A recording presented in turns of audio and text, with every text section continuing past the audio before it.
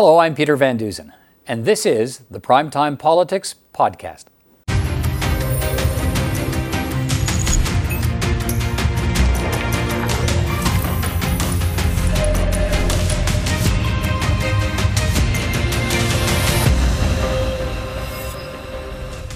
On our program tonight, trying to curb COVID. What more needs to be done to stop the surge in cases?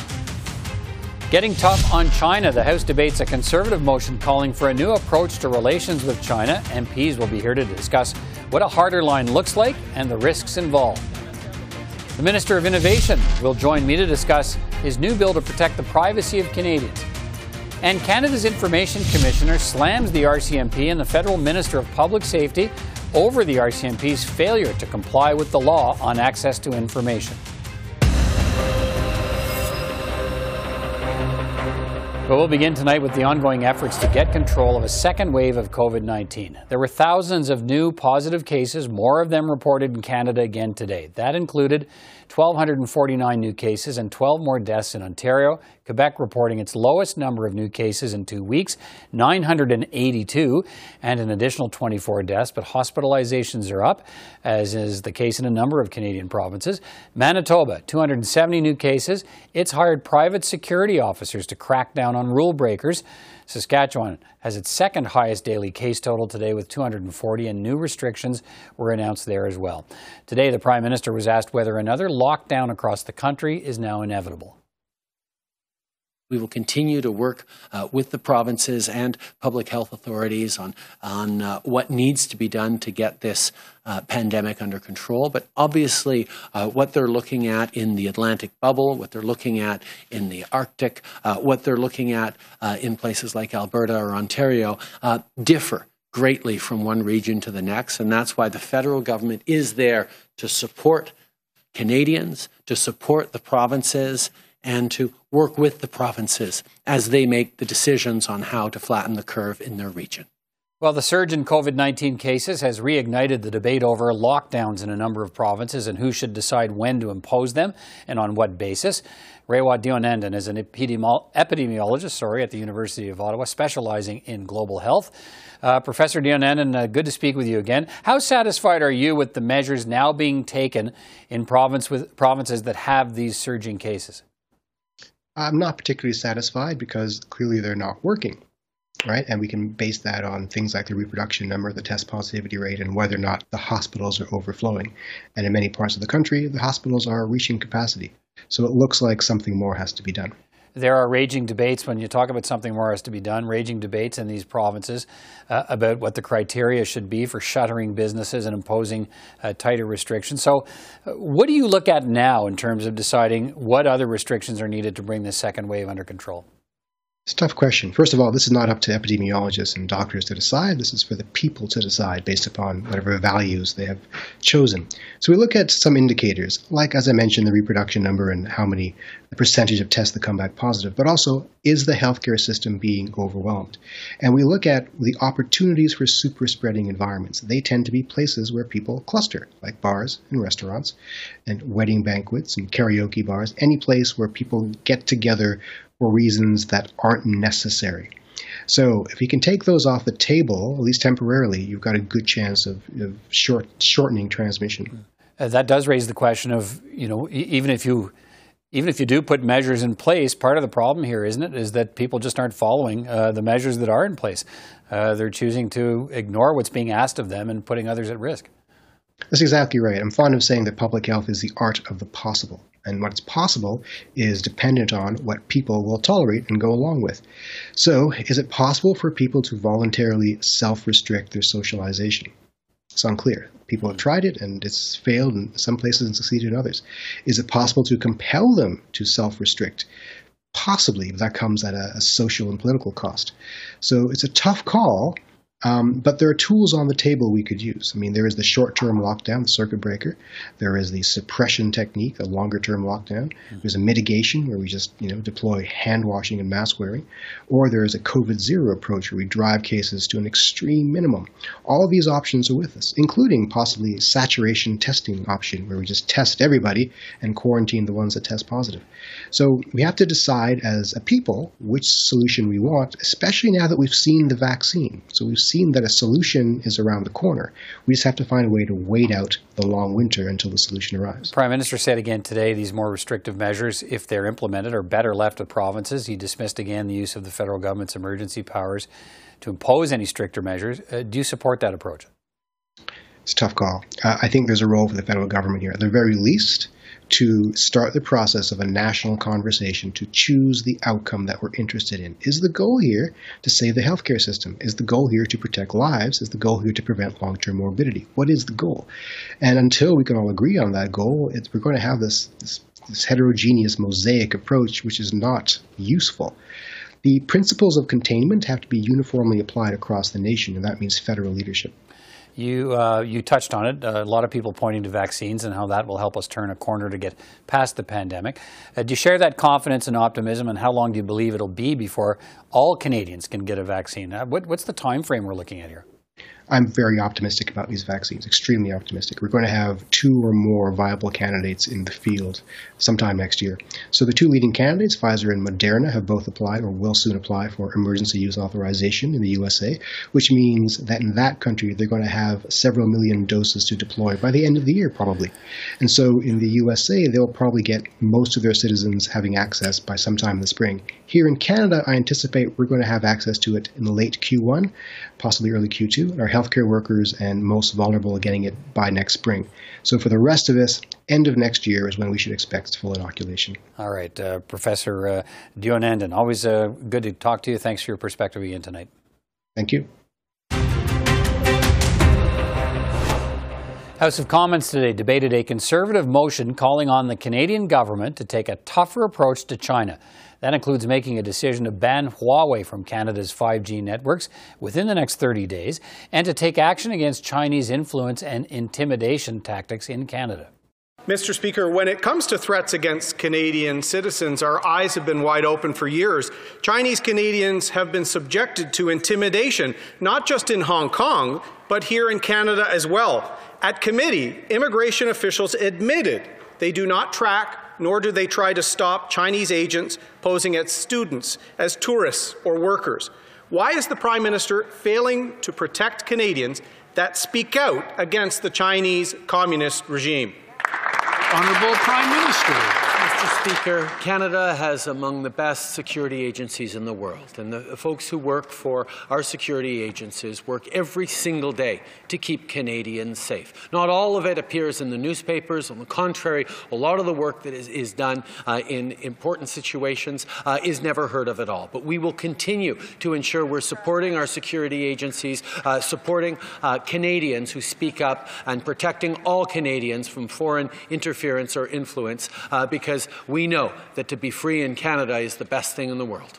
Well, what would a get tough policy with China actually look like, and what might be the risks? Let's bring in 3 members of Parliament to debate that. Rob Oliphant is the Parliamentary Secretary to the Minister of Foreign Affairs. Michael Chong is the Foreign Affairs Critic for the official opposition Conservatives. And Jack Harris is the Foreign Affairs Critic for the NDP. Good to see you all, gentlemen. Mr. Chong, let me start with you, since it's your motion. Why are you setting a deadline for the government of 30 days to give us a decision to ban Huawei? Well, it's long past time for the government to make a decision on 2 issues. First, on Huawei, and secondly, on a plan to counter Chinese foreign influence operations here in Canada. The government said years ago that it was deliberating on whether to allow Huawei in Canada's 5G network. Last year, in May, the government indicated it would make a decision by October of 2019. Then in July, it said it would make a decision after October 2019. We're now more than a year after October 2019, and still no decision. So it's long past time for them to make a decision on Huawei. And on the issue of influence operations, the government has said for a year now that they are coming forward with a new framework, a new policy on China. No new policy on China can be without a policy on how to counter these foreign influence operations. All right, let me come back to that piece, but let me stay with Huawei. Mr. Oliphant, the government's been sitting on this decision for more than a year. Our Five Eyes allies have already moved against Huawei. What's the delay here? I wouldn't say there's a delay. What I said is there's a careful consideration of all the factors. That we want a robust policy that protects Canadians, that ensures that Canadian security and all our security interests are taken into account. We want to do that in conjunction, yes, with our allies, but we will have our own foreign policy. Can you comply with the timeline of the motion that says, Canadians should have an answer in 30 days here? I don't think that Canadian security should have a deadline. And I think the Conservatives are playing politics on this. That what we want to do is make sure that we have a robust, good set of policies, regardless of what potential company might want to do business in Canada. And we want to make sure we do that well. So some people have suggested 30 days is arbitrary. Why not 21 days? Why not 41 days? They can't explain why they came up with 30 days. It doesn't make any sense. Well, some people have suggested the decision's already made, but the government doesn't want to announce it for fear of angering China. Is that the case? Never. This idea that we are afraid of angering China is ridiculous. Our number one priority is the safety and security of Canadians, including Michael Kovrig and Michael Spavor, who are arbitrarily detained in China. Right. We want to make sure that we continue in every way to stand up for Canada and Canadian interests, and we've been doing that. All right, Jack Harris, does the NDP, Mr. Harris, does the NDP share the urgency for getting a decision here on Huawei? Look, we're interested in seeing something happen. The 30 days is arbitrary, there's no question. But the amendment was as soon as possible. And then during question period, the government representative said, well, the decision will be made in due course. Well, that's where we are now. That's where we were a year ago. Something has to happen. A lot of things have changed in the last year. And I think Canadians need to know where we're going on this. I believe the government does know what it's going to do, and it's just not saying so. All right, Mr. Chung, you talked about, you also want to hear from the government on a plan to end Chinese government operations of intimidating Canadians on Canadian soil. What specifically do you want the government to do? Well, we'd like them to take a look at what Australia has done. Australia introduced legislation that strengthened enforcement, strengthened sanctions for those conducting these subversive influence operations on their soil. Australia also set up a coordinating office that's responsible for the government's overall strategy to counter these subversive activities and to also pursue specific cases where wrongdoing is being perpetrated by Chinese agents. So those are the kinds of things we'd like to see. In addition, we'd like to see a foreign agent registry set up in Canada so that former politicians, former bureaucrats, who work on behalf of a foreign state or a state-controlled entity are required to register their contracts in the interests of transparency. All right, but I just want to address one thing here. It's got to be real quick here. The date of 30 days is not arbitrary. The government has announced for a year now that it will be coming forward with a plan by the end of this fall with a new framework on China, a new policy on China. The fall ends on December 21st. This motion was written to be consistent with that timetable. And no new framework on China can be without a decision on Huawei in Canada's 5G network. All right, Mr. Oliphant, what's the government doing to stop agents of the Chinese government from influencing or intimidating Canadians here on Canadian soil? Canada has a robust set of institutions which do this, from the RCMP through CSIS to other agents who are ensuring that we do this. We are obviously having to be responsive to this. Complaints are investigated, and people are always under the care and the concern of the government of Canada. That is the reality of the way things work, and there's no mistaking in the fact that Canada keeps a robust regime around security, and we're not going to simply cast aspersions on individuals. We are a country of the rule of law, and we follow due process and do that carefully and consistently, and we'll continue to do that. Mr. Harris, what more should the government be doing to check Chinese influence in Canada?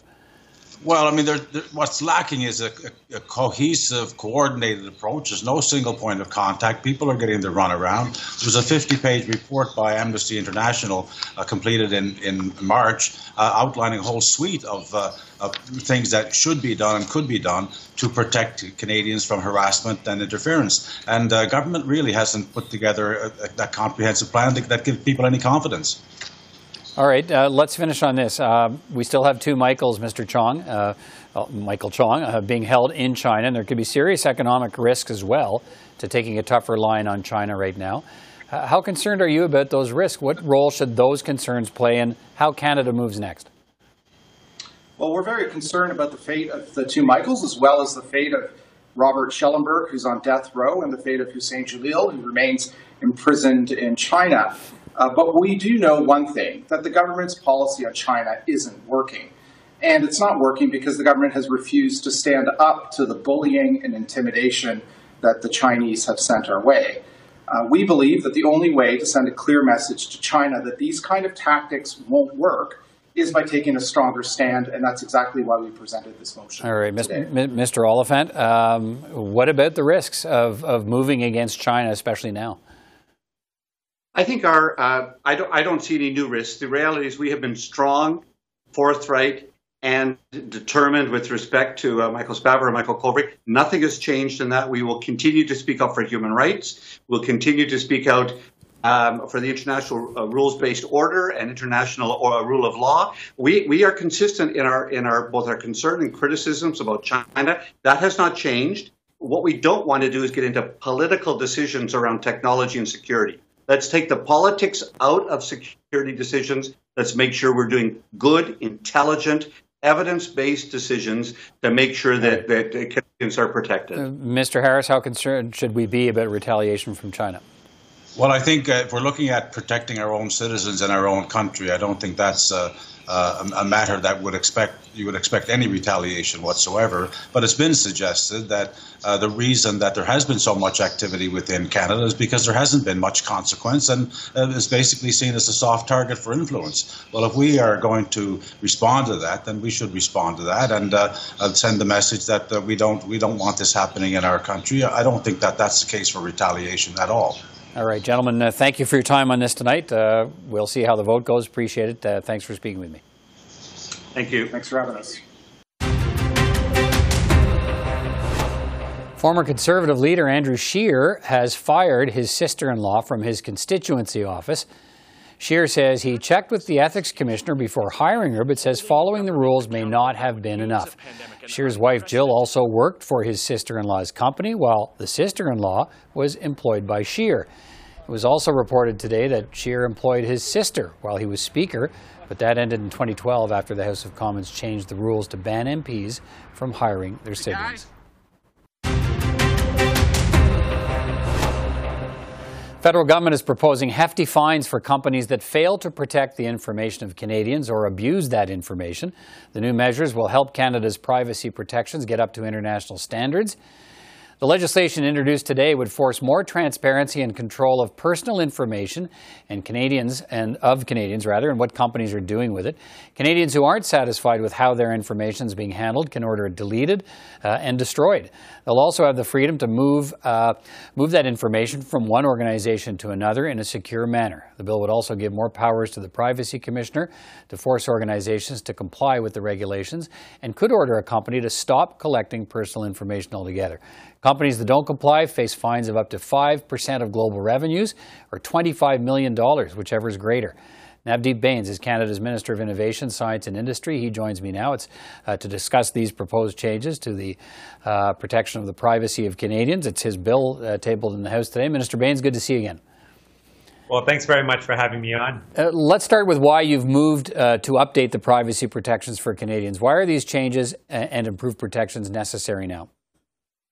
It was long overdue. If you recall, around 20 years ago, we introduced PIPEDA, the first set of legislation around privacy protection. And the world has changed significantly. Back then, social media wasn't as prevalent. The Internet of Things was not as prevalent. And today, especially with COVID-19, more people are working online, are learning online, are accessing information online. And so it's critical that they have more control over their data and that their privacy is protected.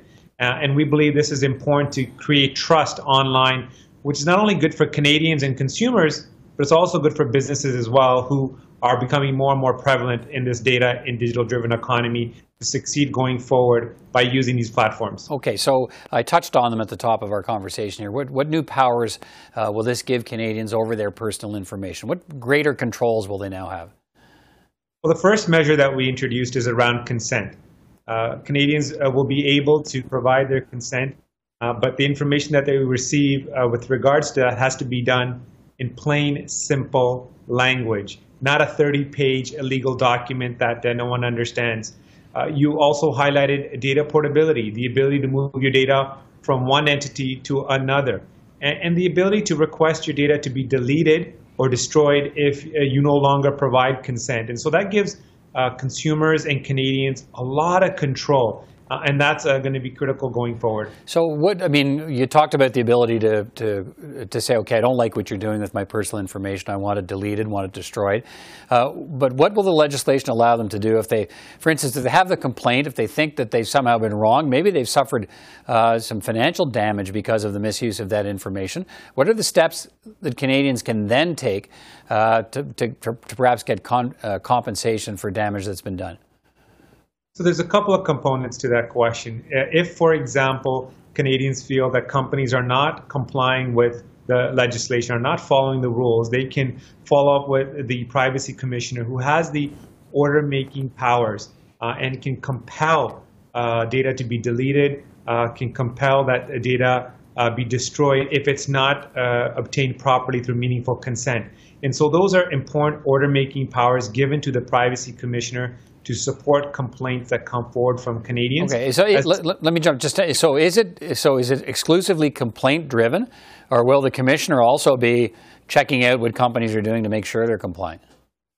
It's primarily driven based on the feedback the officer, the Privacy Commissioner, would receive from Canadians. So they have the ability to follow up with the Privacy Commissioner and say, look, we feel that this company is not following the rules, is not compliant with the new privacy legislation. And then the Privacy Commissioner can pursue that complaint and make the request or demand that information, actually. And he has the order-making capability to do that. These fines of 5% of global revenues or $25 million, whichever is greatest. Is it your expectation that that level of damage to a company that's not complying will be enough to ensure compliance? It's meaningful accountability. You got to follow the rules, and failure to do so would lead to these significant fines, the strongest amongst the G7, and it sends a very clear signal that we take privacy very seriously. And it's good not only for consumers, this accountability mechanism, but it's good for companies as well. This legislation creates predictability. It creates a clear framework for them to operate within. They can make the business investments, and companies are becoming more and more digital. And so these accountability mechanisms provides them the ability to make investments in this new data and digital-driven economy, which will help with their economic recovery going forward. All right. Minister Bains, good to talk to you this evening. We'll watch how this legislation makes its way through the legislative process. Thanks for giving us your perspective tonight. Well, thanks very much for having me on. Well, Canada's Information Commissioner says the National Police Force is failing Canadians when it comes to providing access to information. And she says the RCMP needs an urgent change of course. She has lots of criticism as well for the Cabinet Minister who oversees the RCMP, Public Safety Minister Bill Blair. Information Commissioner Carolyn Menard joins me now. Madam Commissioner, first of all, thanks for taking time to speak with me today about this special examination of the RCMP. It's good to talk to you. Thank you for having me. Look, the RCMP is supposed to uphold the law in this country, and you described the backlog of access to information requests in front of the National Police Force as shocking. Why is it shocking? Well, it's over 4,000 complaints, requests that have not been responded, and is still in their backlog. 92% of those are not are out of time. I don't know if Canadians know, but under the Access to Information Act in Canada, the institutions have 30 days to respond to requests. Mm-hmm. So that means that in more than 92% of those cases, Canadians have not received their response in that 30 days. What does it tell you about the commitment of the RCMP to follow the requirements of the Access to Information law? Well, I was surprised to see that when I got here, when I was appointed 2.5 years ago, I was told that was a concern from our office already. I met with Commissioner Leckie. She was new at her job as well, so we discussed the concerns. I was hoping that, yes, as a police enforcement agency, they were going to be enforcing the Access to Information Act as well. We noticed that the changes were not being made as quickly as we were hoping. I was hoping that the investigation was going to give them some tips of what to change, what to work on. And as you can see, the response was not as expected. Yeah, I mean, I'm going to dig into that in just a moment here. But in your report today, you gave a recent example of how the RCMP handles some of these access to information requests. You looked at the mass shooting in Nova Scotia and the RCMP's response to the request for documents on that, where they initially said, "Oh, we don't have any," and then there were all kinds of documents. So, what did you learn from that? Looking at that example. Well, there's a lot of issues, and one of the problem is that the analysts dealing with access requests are not familiar with the department itself. So they don't know, first of all, where to go. They don't ask the right questions. They don't challenge the response that they're receiving. In a request like this, when we know there's going to be documents, you need somebody who's very confident and can go back and say, there's no way that there's no response. There must be documents. So you need that challenge function. We have also a very old system where I was explaining in my report. The system is almost like is archaic, and they can only scan 8 pages at a time. It crashes all the time. The poor people working in those units are kind of left on their own. They don't have enough resources. They definitely need a leader that's going to provide them with their resources. On all basics. Well, I think that's an important point you make, that this kind of process is a top-down process, right? It's a leadership-driven process if you're going to comply, and you're supposed to comply with the law on access to information. I think what's most glaring in the report today is that not only is there a failure to comply, and perhaps a lack of effort it's almost an outright refusal to commit to your recommendations. What do you make of that response from the RCMP? Well, what I felt was that it was a response where it was very complicit. They were accepting the statu quo. They were accepting that it was an issue and that they could do just little things at a time. Where what I was asking is big changes, big plans, targeted changes, and timely. With the time attached to it. Mm-hmm. Right now, all I was told is they knew what the issues were and they were working on them. Not really what I was expected. You also singled out the Minister of Public Safety, Bill Blair, for criticism as well. How's the minister responded to your recommendations for change? Does he seem as disinterested as the RCMP is? Well, during the investigation, this is not the first time. The special report is at the end, completely at the end of the investigation. So they already receive an initial report, a final report, and then the special report is kind of a third time where they hear about my recommendations. During the investigation, I was not receiving as well the responses I was expecting of a minister. There was some plan being, they said they were going to be working on it, but not really with specific plans. This morning I got a call from him, and it looks like things are moving. So I'm happy at least that the special report had that reaction to it. Oh, so it's out in public now, and now people want to make change. Everybody's interested in moving forward now. Okay, so just quickly on this, you've proposed a number of recommendations for change here. So what I want to know, and what Canadians want to know, I think, is what powers do you have to force that change? Well, unfortunately, at this point, for a systemic investigation, which I initiated myself, the special report is pretty much at the end of my jurisdiction. So I submitted it to the parliamentaries so that they can help me make changes as a government. But what I will do and what I can do is continue to investigate specific and individual complaints, use my powers that I have under the Act, which now includes order-making powers, and continue to force institutions to respect their obligations under the Act. Okay, we'll continue to follow the story. Information Commissioner Caroline Ménard, thanks so much for your time today. Appreciate it. Thank you very much. Bye. That's all the time we have for this edition of Primetime Politics. From all of us here at CPAC, thanks for watching. See you next time.